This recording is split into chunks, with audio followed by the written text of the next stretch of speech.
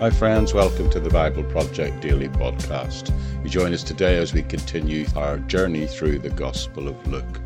I've entitled today's talk, based on the insights that Jesus gives in this passage, Beware of Worry.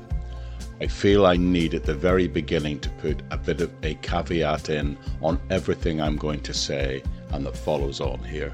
What I'm talking about and dealing with here is the normal worries, sometimes become an attitude of chronic worry that people experience in life. Sometimes people use the word anxiety to describe such a state. But I need to put a very clear caveat in about anybody who may be listening to this who is struggling with a situation where they've been diagnosed with a clinical form of anxiety, or perhaps someone who has bipolar affective disorder and has an anxiety that arises out of that in the depressive stage, anxiety, worry, or even depression, or in fact any anxiety from this type or any other type of chronic long-term mental health condition. What we're dealing here is with the standard type of worry where people take real things, maybe blow them up a little bit out of perspective and dwell on them unhealthily. My understanding of anxiety and worry when connected to the depressive phase or a chronic mental health condition, it is actually the core of those worries. Yes, they may be triggered by real events, but they're usually linked to false thoughts, things that aren't true, maybe even a psychosis, which causes the person to believe and worry about things that are in fact exaggerated to the point where they're detached from the reality of the situation they're based in. That type of worry, that type of anxiety is not what I'm talking about in today's passage. For that type of anxiety, you should continue to try and get the help and the advice that you need from clinicians, whilst at the same time availing yourself of a supportive Christian community who can help carry you through that stage of this illness. With that said, thanks for joining me. I hope you find today's episodes really helpful in how to deal with worry and how to be aware of just how dangerous and toxic worry can become in the life of everyone. Thanks for being with me today.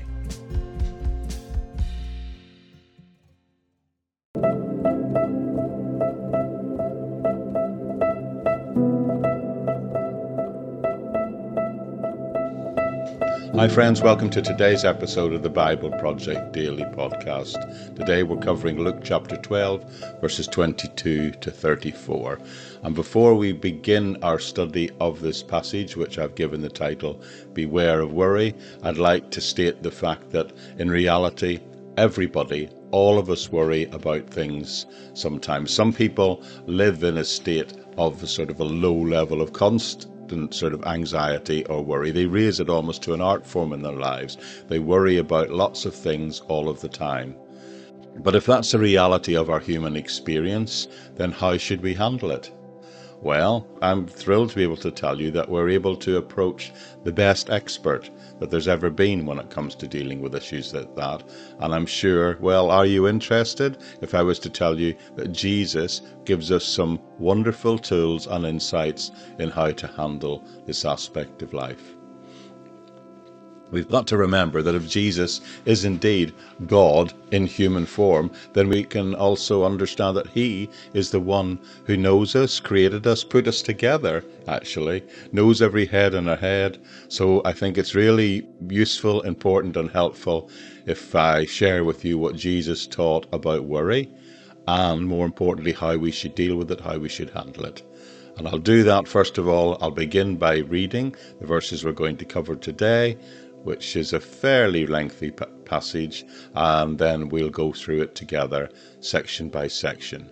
So, it begins Luke chapter 12, verse 22, and it says this: Then Jesus said to his disciples, Therefore I tell you, do not worry about your life, what you will eat, or about your body, what you will wear, for life is more than food, and the body more than clothes.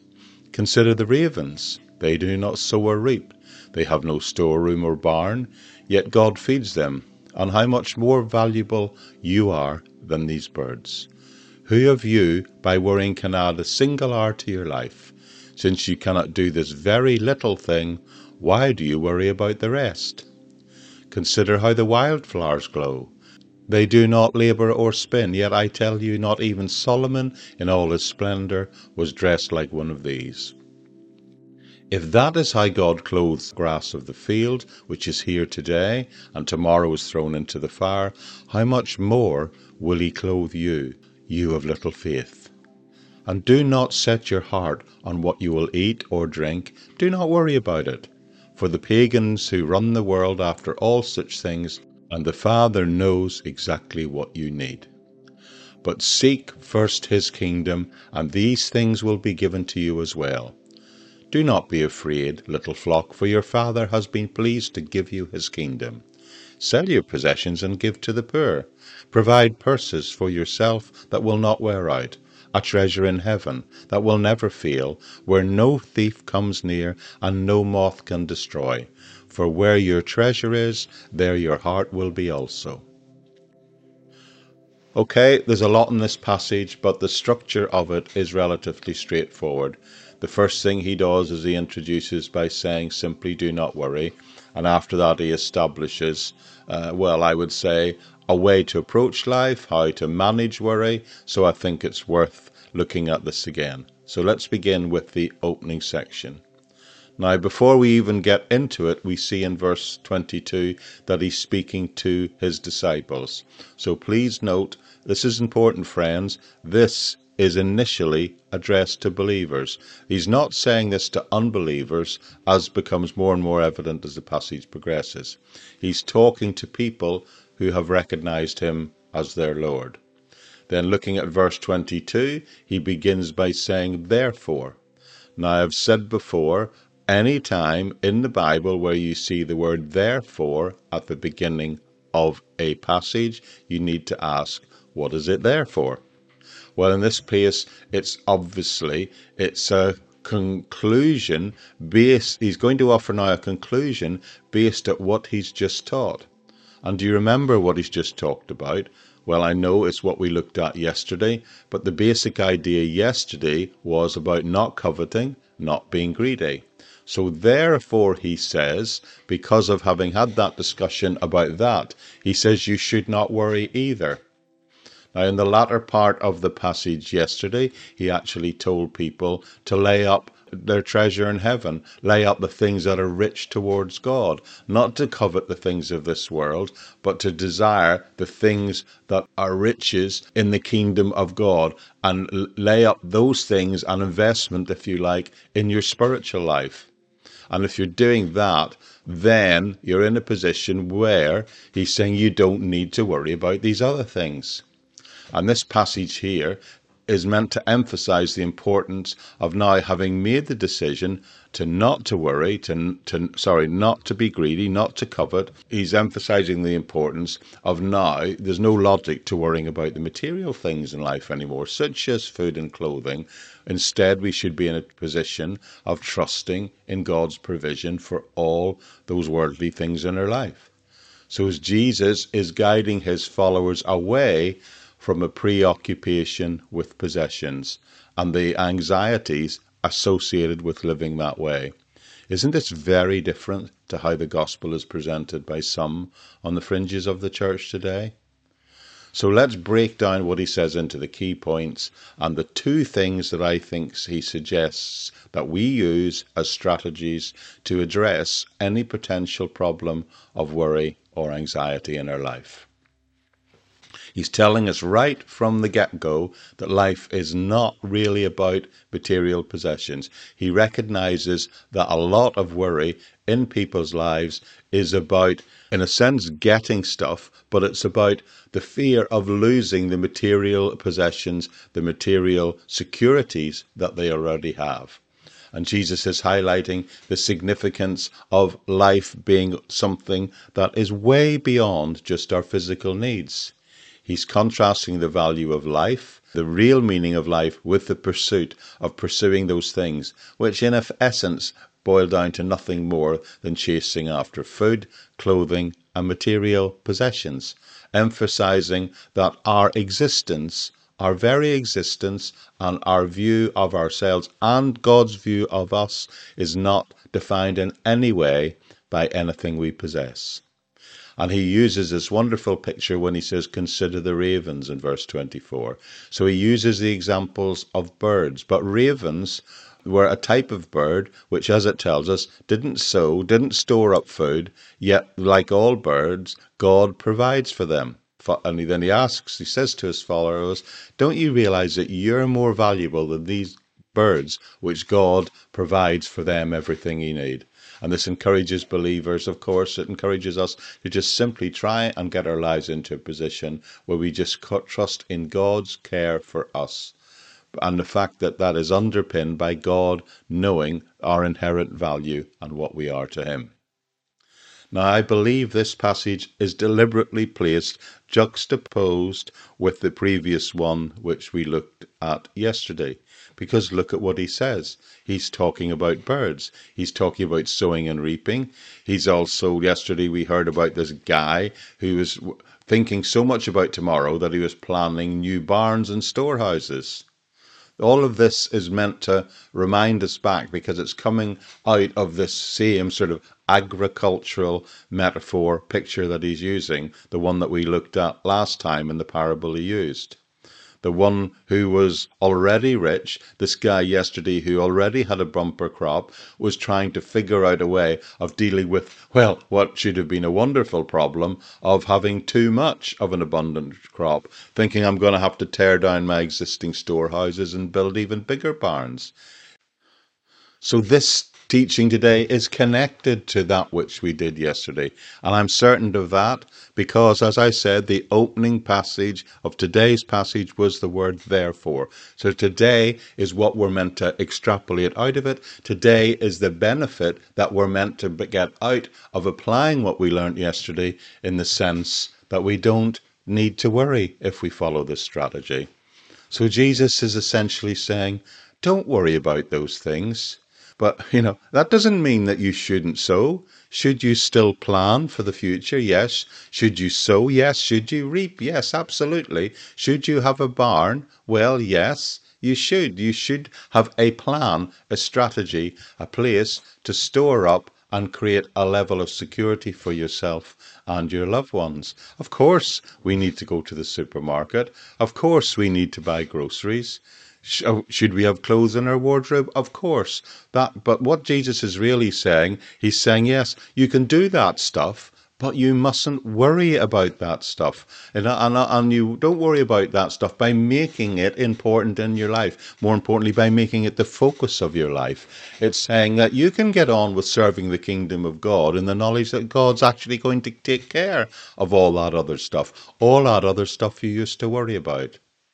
Now, his illustration of the ravens, I think it's worth just drawing a little bit, unpacking that a little bit more, because this is very similar to something that he taught on the Sermon on the Mount as recorded in Matthew.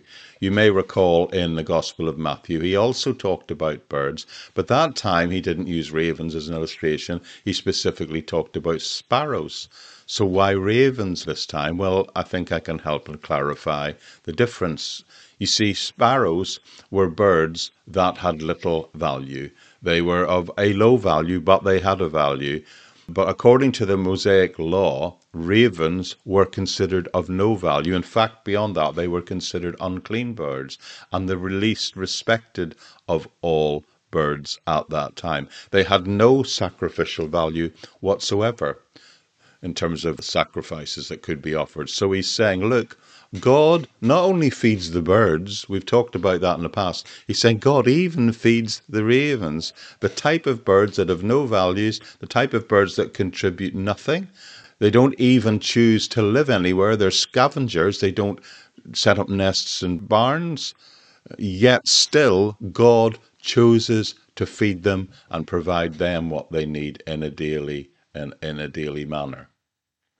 So they're not in any way valuable birds, yet God cares for them. So this is how we are to understand and handle such things such as worry and anxiety. We've got to remember that God takes care of everything. And he uses this exaggerated limit, if you like, setting no limit, rather, to the value that God places in terms of his creation by caring for everything.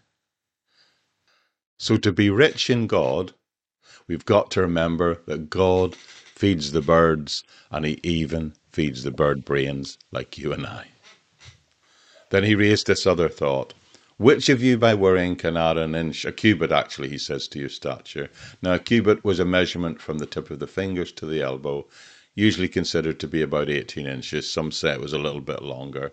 But the key point is clear. If I was to challenge you today to focus on trying to increase your height by just thinking on it, focusing on it, and you to do that for 7 days, for a week, 24 hours a day, and if you came back and measured yourself again, how much height do you think you will have added?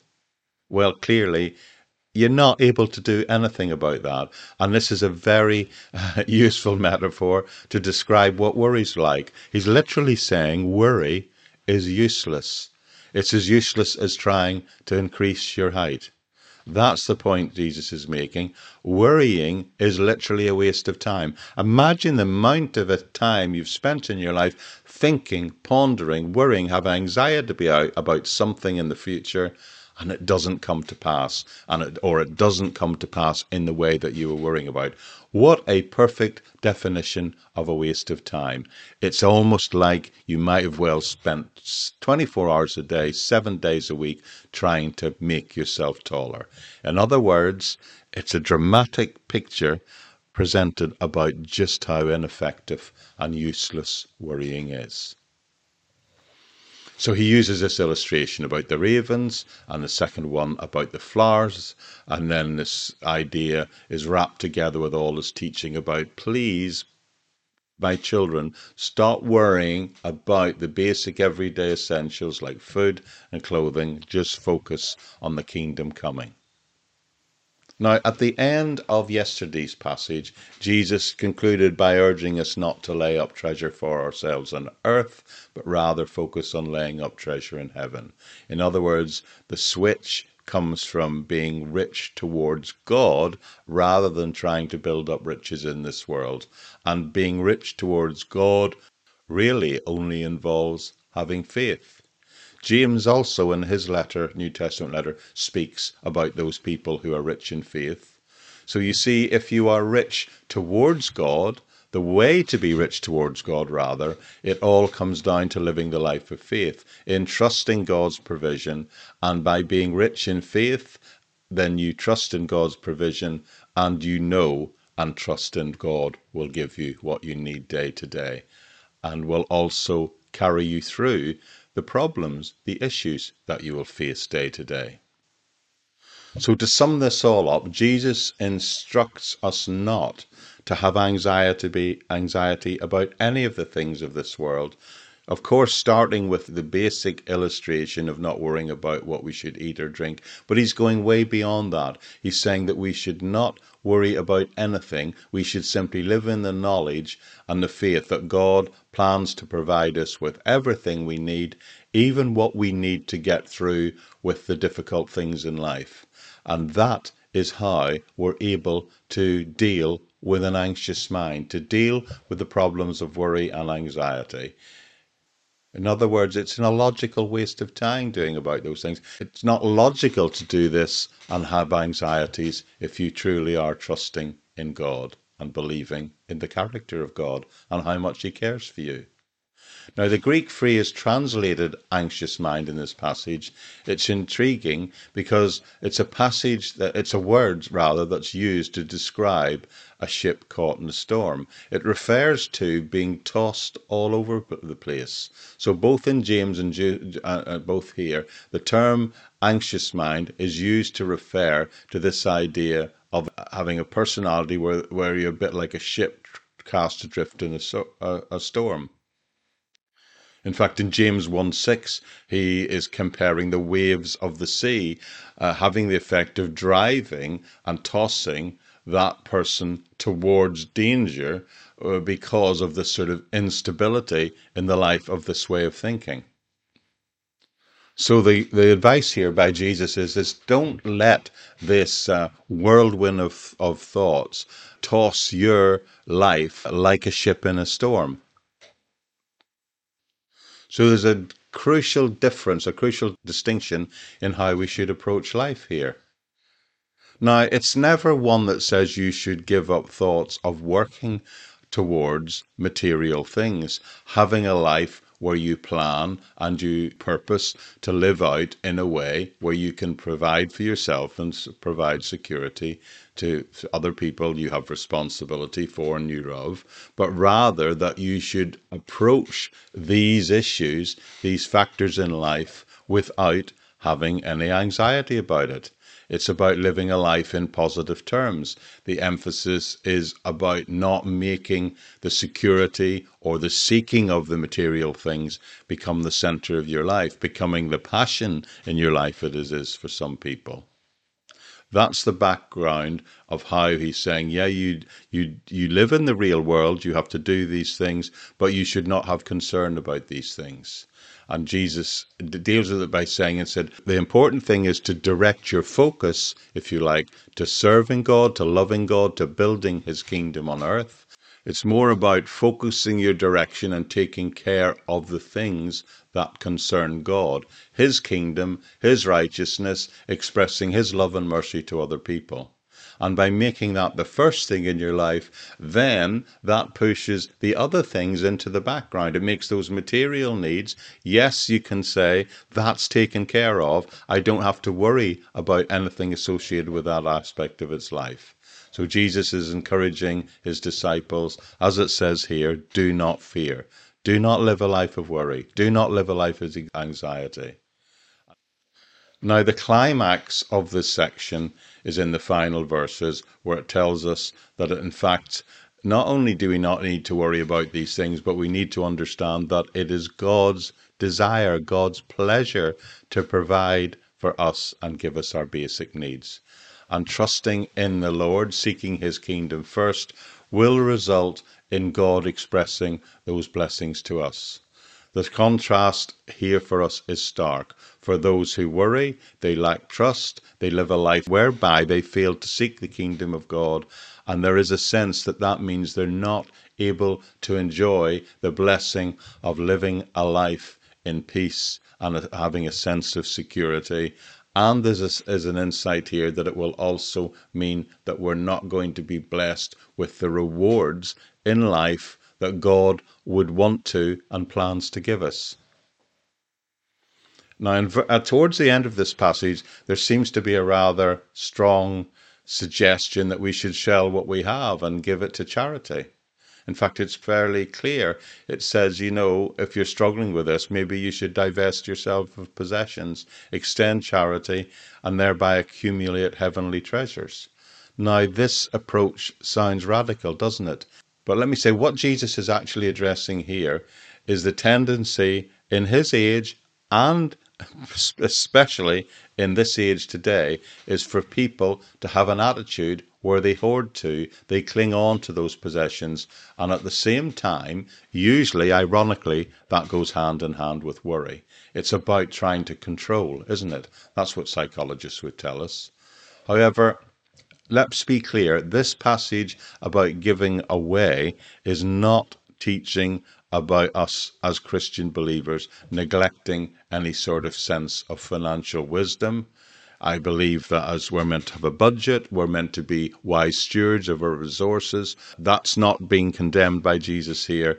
Jesus isn't advocating that we wander around with an empty purse or an empty wallet, with no clothes on our back, no advanced financial planning in place.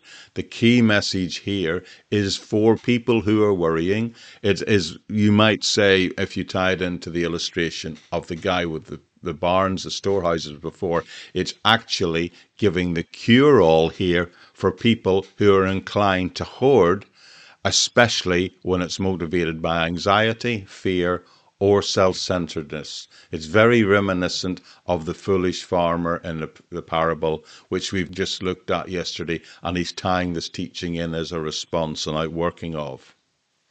If you consider the fear associated with worrying, it's usually around about not having enough in the future, an imagined future where you won't have enough. Well, Jesus says, if you're stuck in that place, you're stuck in that psychological place, there is one dramatic remedy for that fear. You see, often fear of being poor in the future is the thing that hinders us from generously supporting others today, by generously living the kingdom life in this day, by encouraging others, by giving and alleviating their needs. So Jesus is challenging us here. If you're in the grip of a fear of poverty, which is not based in a reality, he suggests that the way out of that is to be more generous in your life, to give it and to help other people. And that way you are in fact storing up treasure in heaven. So this final verse at the end of this passage exposes the connection between the treasures of the heart and the fact that we are called on certain occasions when we haven't got the balance right to respond to that wrong way of living by simply giving generously of that which we have hoarded and stored up, so that in a sense we're translating it from that worldly place into a treasure in heaven. Now, sometimes the conventional understanding of this verse is actually reversed, incorrectly, I believe. Many would take this verse and try to preach that if you're right before God, he will give you, he will bless you. However, I believe what Jesus is presenting here is saying, no, what you're meant to do is give first and your heart will follow, and that you will be rich in the blessings of God and that you're storing up treasure in heaven. So, here's the ironically, a counterintuitive teaching of Jesus. When you are specifically worried or fearful about material needs, financial needs, Jesus provides a solution to trust God, to seek his kingdom, and yes, to be generous with other people. Not to the point of foolishness, not to the point of neglecting your financial responsibilities, but if your inclination is to hoard and to worry about the future by putting more and more aside, then the response to that is to switch it, to make a decision to use those resources to meet the needs of others, to bless other people. And then your heart, of course, is more aligned with God's heart for other people. And then you are actually, in effect, storing up heavenly treasures. So the formula of this passage is clear. The pattern of this passage is clear, is a better way of describing it.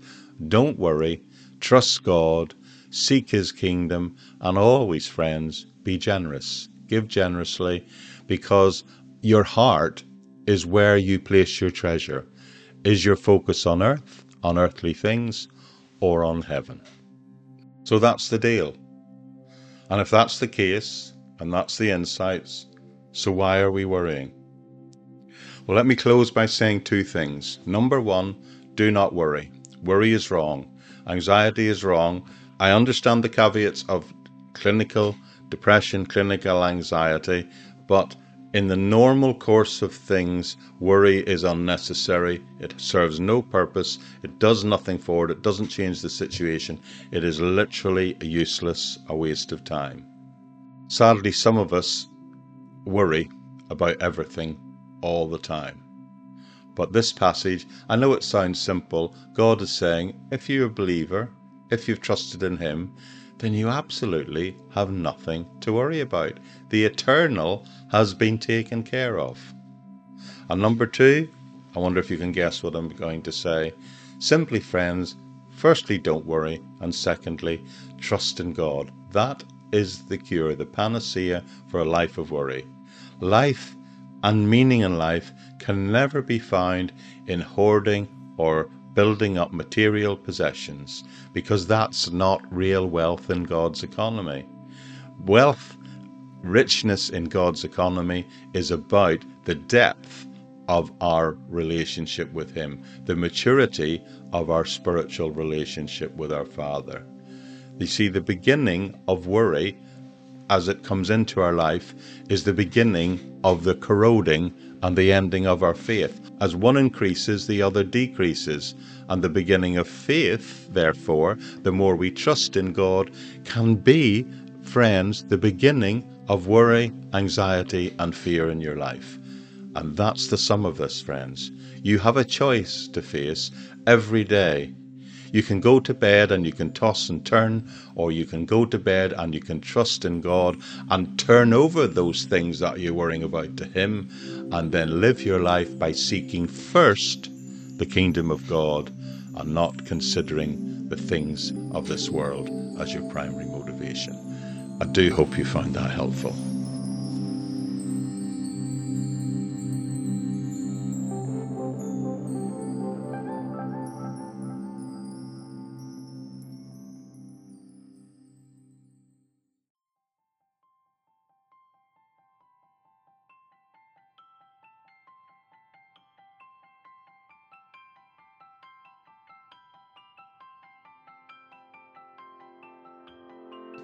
Okay, that's been good today, going through the wisdom and the words of Jesus Christ Himself. I do hope you found it helpful. If you're here and you're not a regular, why not click on the subscribe button wherever you get your podcasts from? It won't cost you a penny, and it just means you'll get access to every single episode as they're posted in the future. The plan is to work entirely through the whole Bible, chapter by chapter, verse by verse, and we're well into it now. I've been doing this for a couple of years.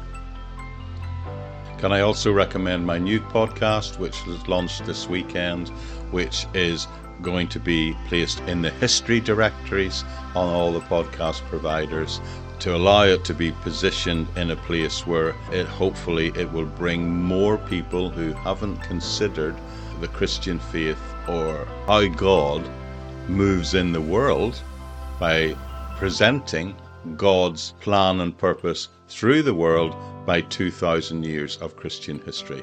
I'm using it as an opportunity to look at the lives of Christian believers over the centuries in chronological orders, and it is in effect a history of the Holy Spirit in the thinking and the lives of people from the time of Christ walking the earth until the present day.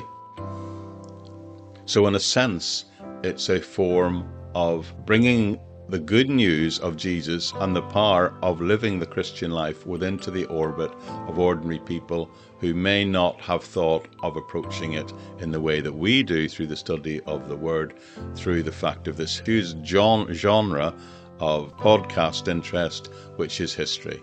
It's entitled History of the Church, with a subtitle, strapline 2,000 Years of Christian Thought, and there's a link to that podcast within the episode notes page of this. The plan is to do an episode, eventually one per week, but as I'm putting that out as a separate podcast, because if I just keep it within the main Bible study podcast, then it's very likely that only Christians would find it. So that's going to be funded as a separate thing. I've launched it. I'm going to cover the cost for the first 2 years. But hopefully, if a few people are appreciating and liking it, they might begin subscribing it. And my plan and my trust is that, like the parable of the mustard seed, that it will grow and will become self-sustainable because people will value it enough to say, I want to hear another episode.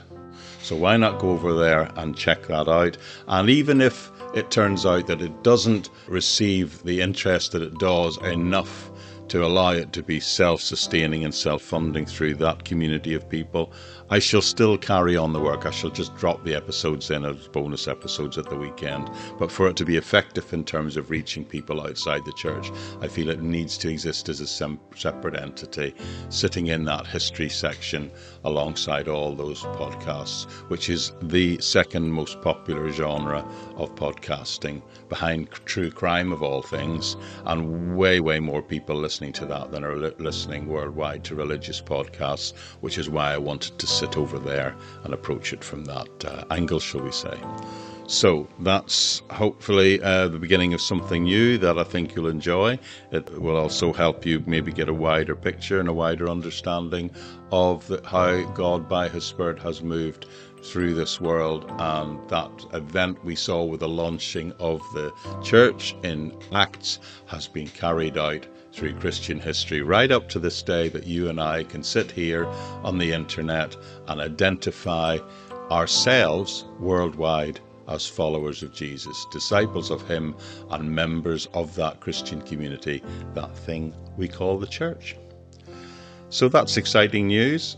I do hope you've enjoyed today, and I'll leave it there for now. Why not connect with us on the Bible Project at buzzsprout.com? You'll find extra resources there and ways in which you can connect with this ministry. But we'll leave it there for now, and I hope I'll see you back here again tomorrow. So bye-bye for now.